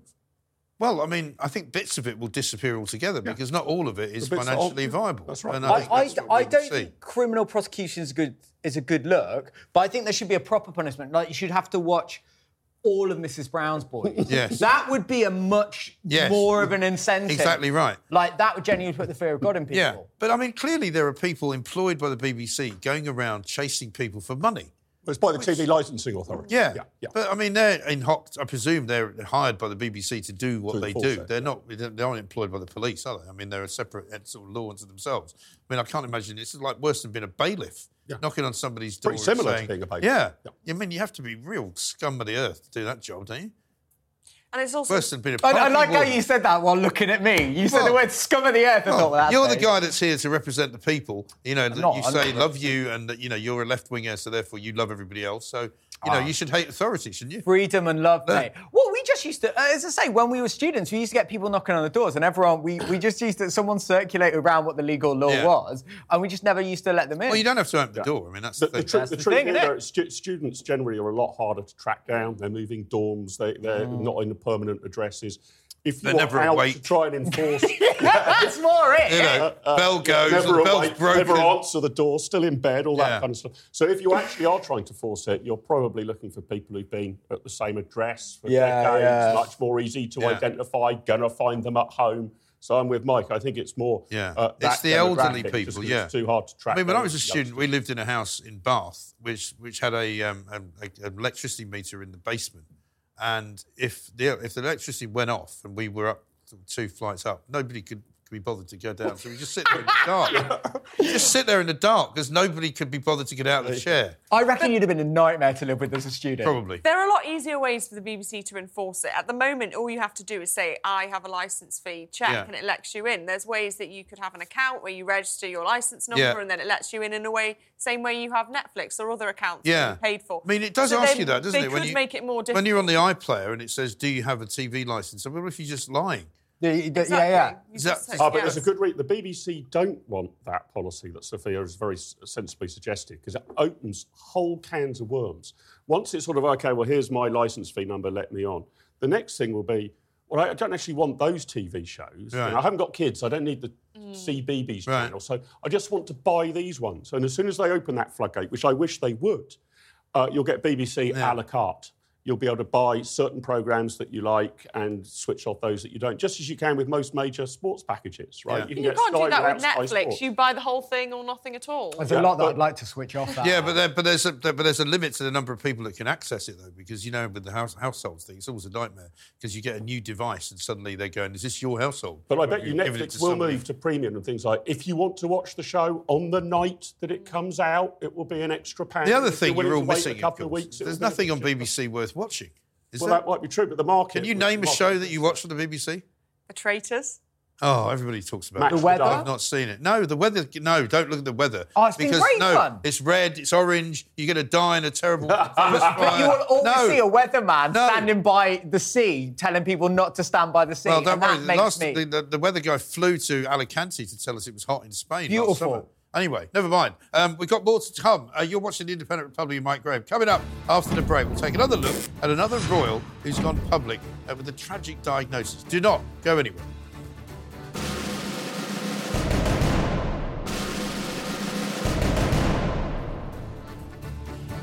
Welcome back. You're watching The Independent Republic of Mike Graham right here on Talk TV. Sarah Ferguson has announced that she's been diagnosed with an aggressive form of skin cancer in another shocking health update from the royal family. It's her second cancer diagnosis within a year, having had a mastectomy last summer after being diagnosed with breast cancer. But also, tonight, we've got the front page of The Sun with us, where Camilla has offered advice to the workaholic king, Charles, and the advice is, slow down.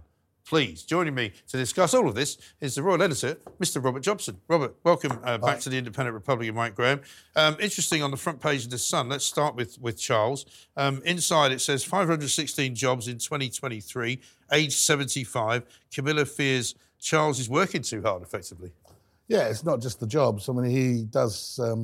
he's sort of always working on his papers till late at night. Yeah. He is a bit of work. I've heard he's a workaholic. Yeah, he'll have his dinner and then go back to work. I mean, it was that great line, wasn't there, by Harry, dare we speak, he was saying that when he was a kid, he used to find his dad asleep with a post-it stuck on his head. Well, I think that is true. You know, he does take it very seriously. He goes into the finite detail of everything. But we must remember he's 76 next birthday, and you've got to listen to your body, you know. And I think that that's probably all that Camilla's saying is listen. Yes. You know, no one's indestructible. No, of course, and he's got his own health problem to sort out. Later this week, he's going to go and have his enlarged prostate sorted out, which will be a relatively straightforward operation, won't it? We hope so. We think so. Yeah. And the way they've dressed it is that's what they're saying. You know, by announcing it early, it takes away a lot of the stress. But if this had been a few years ago, the Queen going to the hospital, you know, it was always a big deal. Absolutely. So the head of state going in, staying overnight.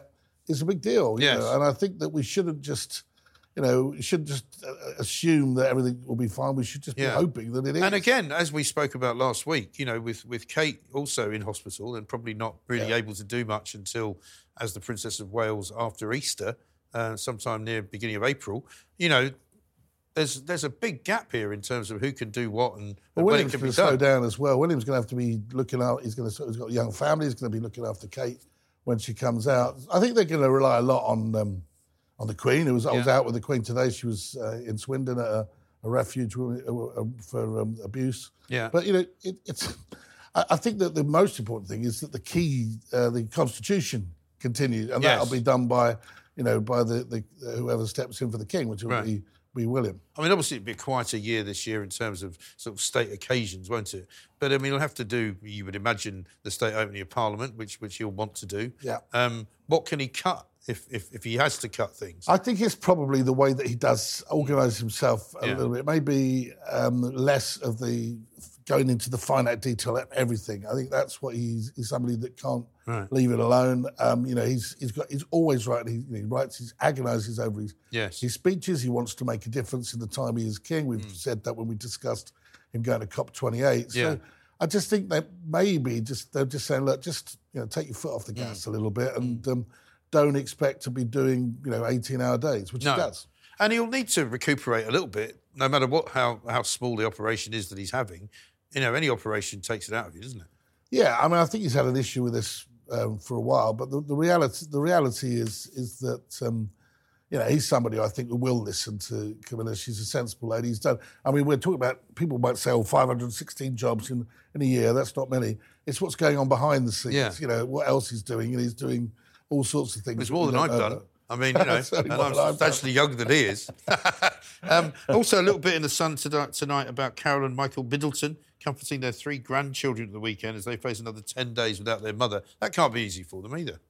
No, I mean, we forget the human beings half the time. But the reality is, I think Carol and Mike are good people. They live just down the M4. Yeah. So they're very much in the lives of these kids. So, having grandma around and granddad around is always a good thing. Then they get away with. I'm sure they do. Sweets and God knows Although what I else. imagine you can't really be spoiled by your grandparents if your other grandparents are the king and queen. Can you? I reckon that they're probably the ones that do spoil. Maybe. They get the chocolates and, Charles will come on with an organic bar or something. Some cheese. What about the situation with Sarah Ferguson? She says she's blessed, getting a lot of support, and a lot of people have been very nice to her over the course of, the last 24 hours or so, media-wise. Everyone so they should, has a story to tell about what a great woman she is. I years ago, like you, was in America and met her on a couple of trips there. And she was always good fun. She always got along with everybody pretty well. And I think most people think quite well of her, don't they? They do. I mean, there were a few trolls typically as we see them all, but Sarah's a nice person. She's somebody I think that's been supportive of a family in a difficult time, and she's always very very welcoming, always very open and honest, and she's had a bit of a roller coaster life. But she always seems to sort of keep going. So she does. Let's just hope that everything will be all right this time. Yeah. I mean, I remember being in Houston with her, and she'd flown out from London. And we were at NASA. I don't know if you were on that trip, I can't remember. And she was describing how the plane got struck by lightning as it was leaving Heathrow.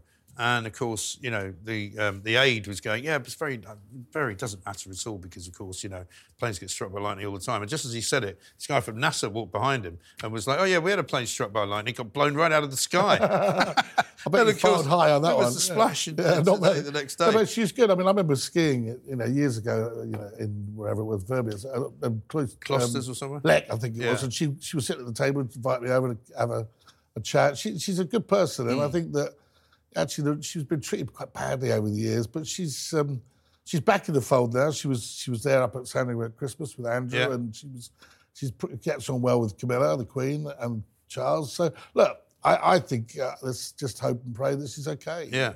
Should we mention Harry and his dodgy German prince mate who got a selfie with him last week? You have to. I'd rather not, but I mean, I did say at the time, I put it out on Twitter, this is what he's down to now. The king of trash TV. I think it's quite sad because if you actually look at what's going on with the monarchy at the moment, the royal family, they do need the more numbers. They could do with some help, couldn't they? William and the king could do some backup. Harry was always very popular when he was doing his royal engagements. He was always seen as a breath of fresh air, and he's sort of blown it, really. I mean, completely. There's no way back for him now. No. But and if he was still here, they could have had quite a senior role, couldn't they? Yeah, absolutely. No, they would have had a very senior role. And he was. I mean, I covered a load of the trips with him, and he was always very, diligent, got on with it, and everyone liked him. It just seems a bit of a shame. I just don't, picking up awards for being a legend of aviation does seem ridiculous. Like, just ridiculous. Yeah. And do you buy this idea that they've sent private sort of messages? No, I think the word was they reached out. You can reach out, but it doesn't mean the other person is going to catch the message. No, that's what I thought. Interesting. Very good. Robert, thank you very much indeed. Robert Jobson, Royal Editor there, with the latest news on the King.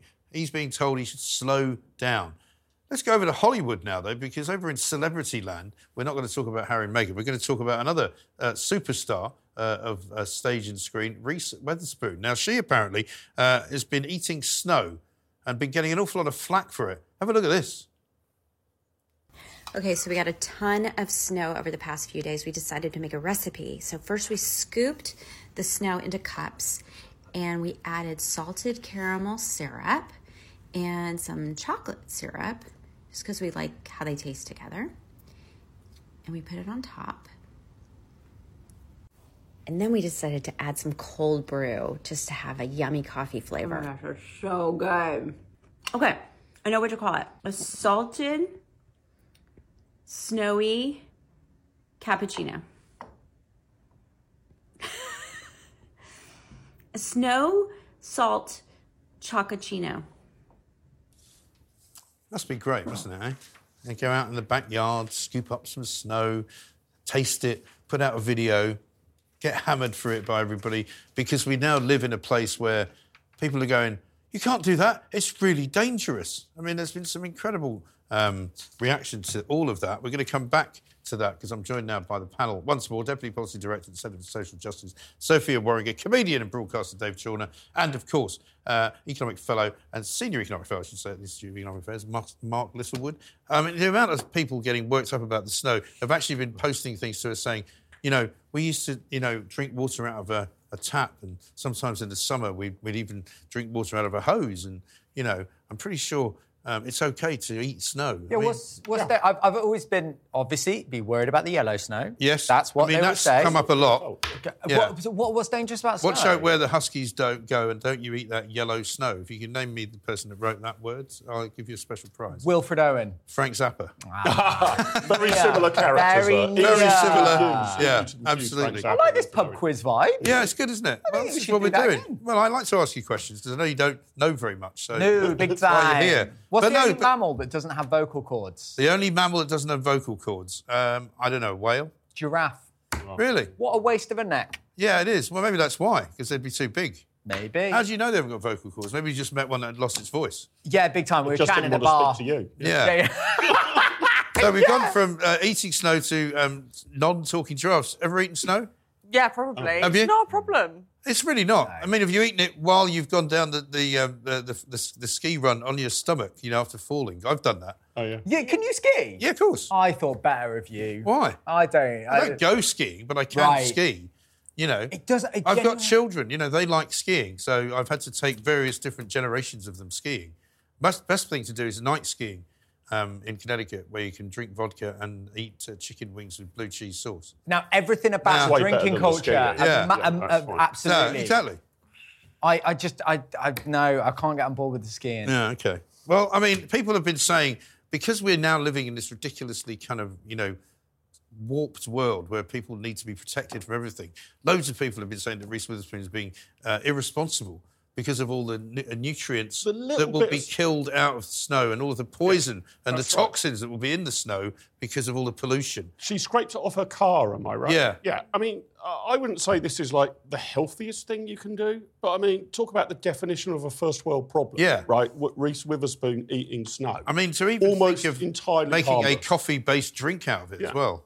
And also, not to be mean, I'm sure Reese doesn't do this, but a lot of people will have injected much more dangerous substances into their face I'm not saying we're not saying she's done that. I'm absolutely. I want to make it categorical. I'm not saying she's doing that, wrong. But I'm just saying. Also, do you know? Here's something else you don't know. The trendy drink this winter has been a snowball martini. Is that right? So you could have made one with real snow. What's that? What's in a snowball martini? Snowball martini is like a snowball, which is basically coconut milk, coconut sort of cream. Isn't it avocado? No, that's yellow. Yeah, but I thought a snowball was yellow. No, it's Wasn't not. it a bar in Dubai Snowballs are white. importing ice from the Arctic? That's right, they're importing ice from the Arctic. Arctic. Yeah, see, there's a lot of knowledge on this panel. Brilliant. Should we look at some front big pages issues of the day? While we're at it, we've got, let's see, we've spoken about the King already, but here's one on the front page of the Times. Swearing is neither big nor clever, but if you're a parrot, it can be catchy. Apparently, Lincolnshire Wildlife Park is reintroducing problem parrots to the flock in the hope that the swearing will be drowned out by the others. What do you make of that? I mean, if you're in the habit of swearing a lot, I suppose if you go into company who are not used to it, it's can be even more upsetting. shocking than Reese Witherspoon eating snow. It is, isn't it? Parrots. Listen, don't say we don't shy away from the big subjects the here big on the stories Independent of the Republic. I think this is Lincolnshire Wildlife Park having a very natty way of marketing because I want to go there now. If I get to see a swearing parrot, bam, I'm in there. Yeah, they've removed 5 African greys called Billy, Tyson, Eric, Jaden. Well, it's the names, isn't it? Yeah. I mean, if you give them names like that, they're going to swear. Yeah. I mean, those are pit bull At names, least aren't that sounds quite genteel. That's what you would call a pit bull. Tyson, you know, Elsie. I suppose Elsie sounds all right. Elsie sounds all right. Yeah. 100 swearing parrots at this park, says its chief executive. I'm with you. I want to go now. I think this is great. Yeah. I think we should encourage this. Yeah, I think we need to send our roving reporter, Nick Ellaby, to the swearing parrots and get him to do an exclusive report. The home of free speech goes to the home of free speech. Yes. That's a good idea. Right. Let me ask you about what we talked about at the top of the hour, which is Labour is too nostalgic about the NHS, according to Wes Streeting, setting himself apart from Keir Starmer, who never tires of telling us that he comes from an NHS family. And we need to celebrate it. It's all. And we cannot, in any way, shape or form, ever criticise it because it's so brilliant. Yeah. And I think his wife is an NHS lawyer, so she's not really in the NHS. She's just making money out of it. And I think his mother was a nurse, wasn't she? That's right. Yeah. But look, you mentioned Wes Streeting early in the programme, Mark. It's quite interesting here because at least, and I've read his interview with Harry Cole in The Sun, at least we've got a Labour Shadow Health Secretary who is willing to call out that not is all wonderful in the NHS. And crucially, it's not just a question of throwing more money at it, that there's some systemic failures here that just are not working. In fact, he compares it to being less tech savvy than his local barber shop. Right. He notes that his barber shop sends him a text saying, "We tried to reach you by phone to confirm your haircut. If you don't text back to reply yes by 5 p.m, we'll be cancelling your appointment." Why can't the NHS do that? But what he doesn't address is why can't the NHS do that? And it is because it is a monumental bureaucracy. There are no sort of feedback loops. Yeah. His local barber's competing with another barber. You've got to keep on it all the time to retain Wes Streeting's business. When you're running a monopoly that now employs 1.3 million staff, I think it's now the biggest employer in the world, if not pretty close, then I'm afraid there isn't that sort of innovation. There aren't those feedback loops. It's not There's agile real enough. pressure and decision-making at local level to improve something. So for great on analysis, Wes Streeting, not quite sure what his prescription is. But this is something the Conservative Party should have been saying all the time they're in power, and it's taking a Labour politician of anyone to be making this well-needed critique of the NHS. Yes. And he's comparing it here to a leaky bucket. Yes. Maybe I wouldn't quite go that far. Well, the Tories, again, but the idea of it not, you're just pouring money in without actually reforming But the system. Tories, That's ever since Theresa May tried to lose the tag of the nasty party, they've been terrified, the Tories, of ever criticising the NHS because all they would get from the Labour side was, you're trying to sell it off. He's just trying to privatise it. That's why he's saying it's rubbish. No, we're saying it's rubbish because it is rubbish. Exactly, and this nostalgia is so important because what people are remembering is not actually the NHS of today, which is falling behind in international standards and really failing to deliver the healthcare that this country needs. They are remembering the NHS of kind of 30, 40 years ago, which had a lot smaller remit, a smaller population, a healthier population, a younger population, and it could keep up with the demands placed on it. Yeah. But the NHS of today sadly can't do that. But during COVID, they were quite good at messaging people, weren't they? I mean, I used to get messages from my GPs all the time. Did you? Go and get COVID jab for this and COVID jab for that. And, you know, I'd get text messages. They sent me one text message saying that I understood I was still smoking 5 years after I'd given up. You know, saying that... So you get a lot of text messages, but they're wrong. Yeah, exactly because right. they were being paid per jab, so they're very keen to get you that's in. probably what it was. So they can do it in some parts of the industry. Well, when there's an incentive, when there's a financial incentive, you'll find people get their finger out. Can I just, for balance, yes. Do you still smoke? Why do you want balance? Do you still What's smoke? wrong with you? No.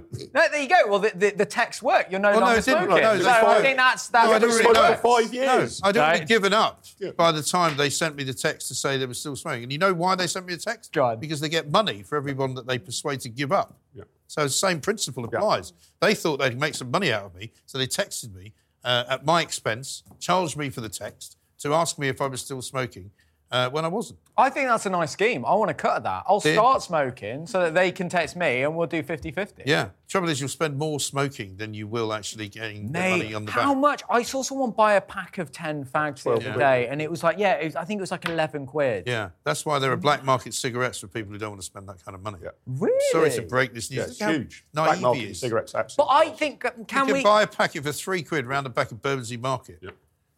But you still don't look as much of a loser than you do if you vape.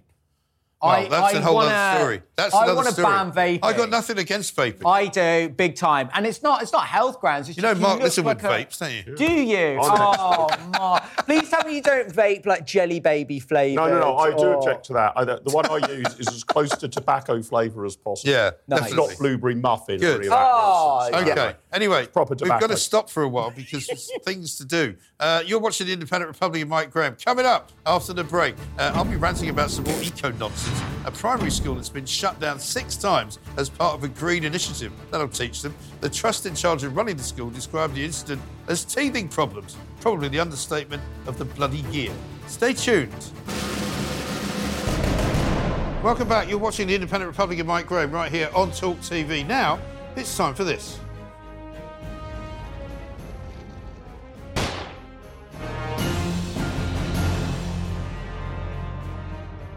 You ever get the feeling that someone is on a giant wind-up with this whole net zero madness that we're afflicted with in this day and age? We're told not to fly, not to use washing machines, not to drive, not to own wood-burning stoves, and to change over all of our energy sources to renewables, if necessary, by facing fines if we don't.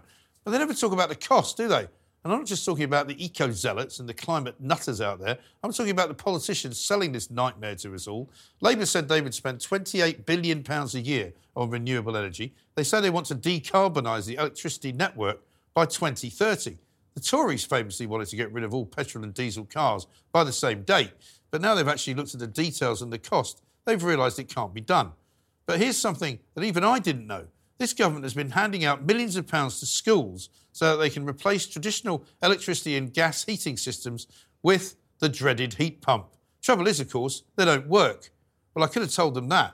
Kings North Primary School in Ashford in Kent has been forced to close for the 6th time in 3 months because they have no electricity thanks to the useless heat pump system installed last summer as part of an initiative to help schools cut their carbon footprint.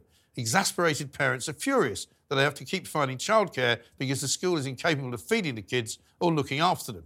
Incredibly, it all went wrong when the Achaea Diocese of Canterbury Academies Trust, which runs 16 schools in Kent, commissioned 4 of the heat pumps as part of the, wait for it, government's public sector decarbonisation scheme.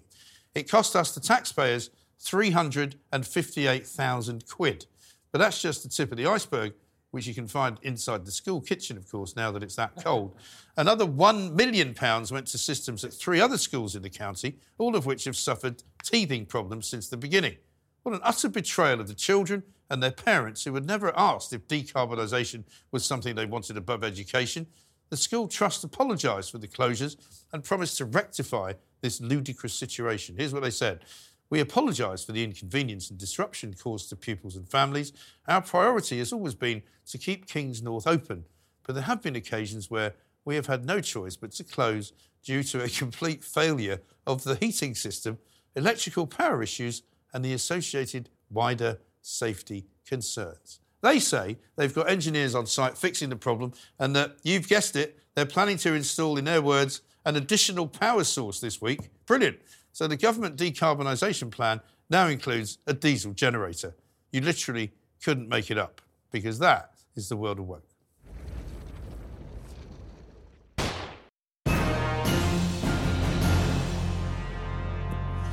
Now, the panel is back with me, and we're taking a look at all the headlines in the papers tomorrow. But, I mean, I've got to get your response to that ridiculous situation. I mean, if they're doing it in Kent, literally about 1.3 million in 4 schools, some of them has paid 500,000 for these heat pumps, and they don't work.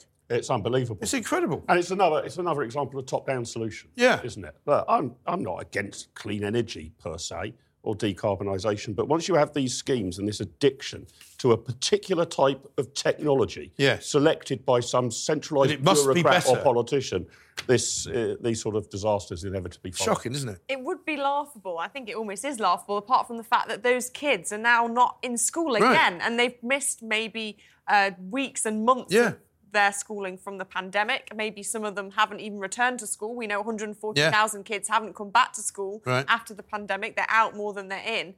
And yet there's here more days that they're missing because of some policy which could be avoided. And education is what they're near. And now they're loving it. Well, they might be. They may be right then. Day, they love it. But you know you fall behind in your and academic the parents aren't loving it, right? Oh, well, that's, The parents are having to take time off school, and now there's diesel generators, making the atmosphere worse. Everybody's dying of pollution. It's a shocking state of affairs.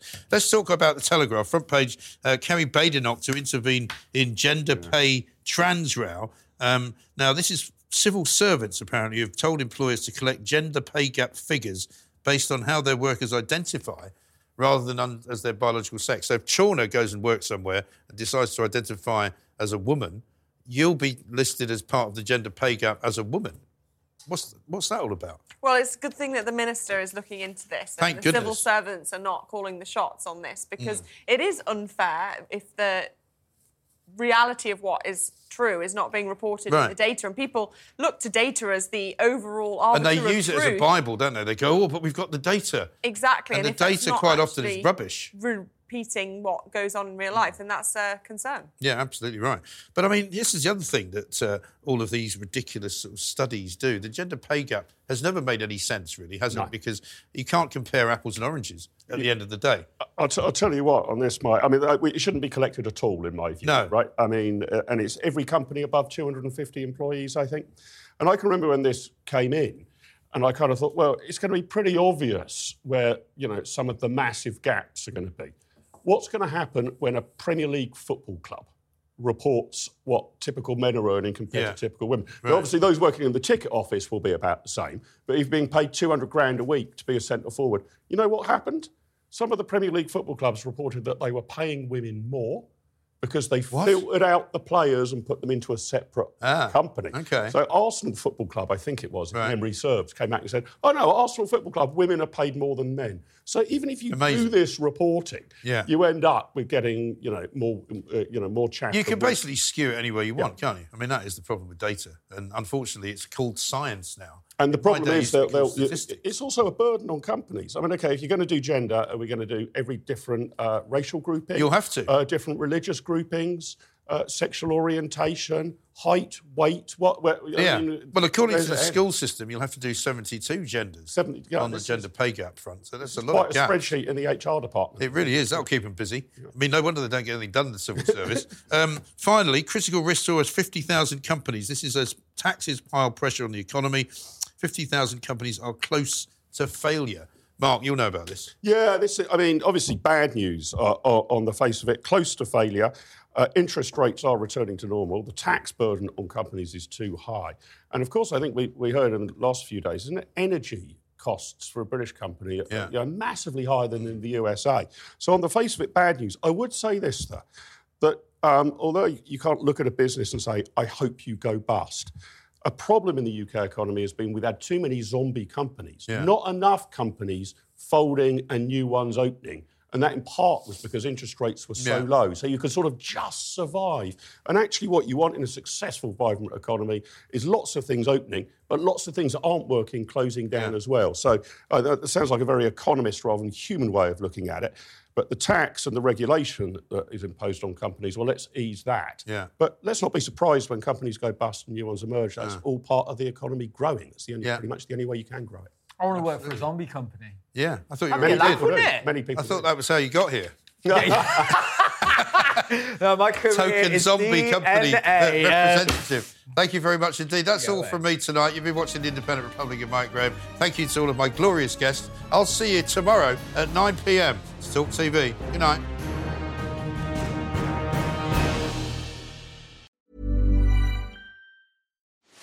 Are you ready to enhance your future in tech? Then it's time to make your move to the UK. The nation that has more tech unicorns than France, Germany, and Sweden combined. The nation that was third in the world to have a $1 trillion tech sector valuation. The nation where great talent comes together. Visit gov.uk/great talent to see how you can work, live, and move to the UK. Selling a little or a lot? Shopify helps you do your thing however you cha-ching. Shopify is the global commerce platform that helps you sell at every stage of your business. From the launch your online shop stage to the first real-life store stage, all the way to the did we just hit a million orders stage. Shopify is there to help you grow. Shopify helps you turn browsers into buyers with the internet's best converting checkout. 36% better on average compared to other leading commerce platforms. Because businesses that grow, grow with Shopify. Get a $1 per month trial period at shopify.com/work. Shopify.com/work.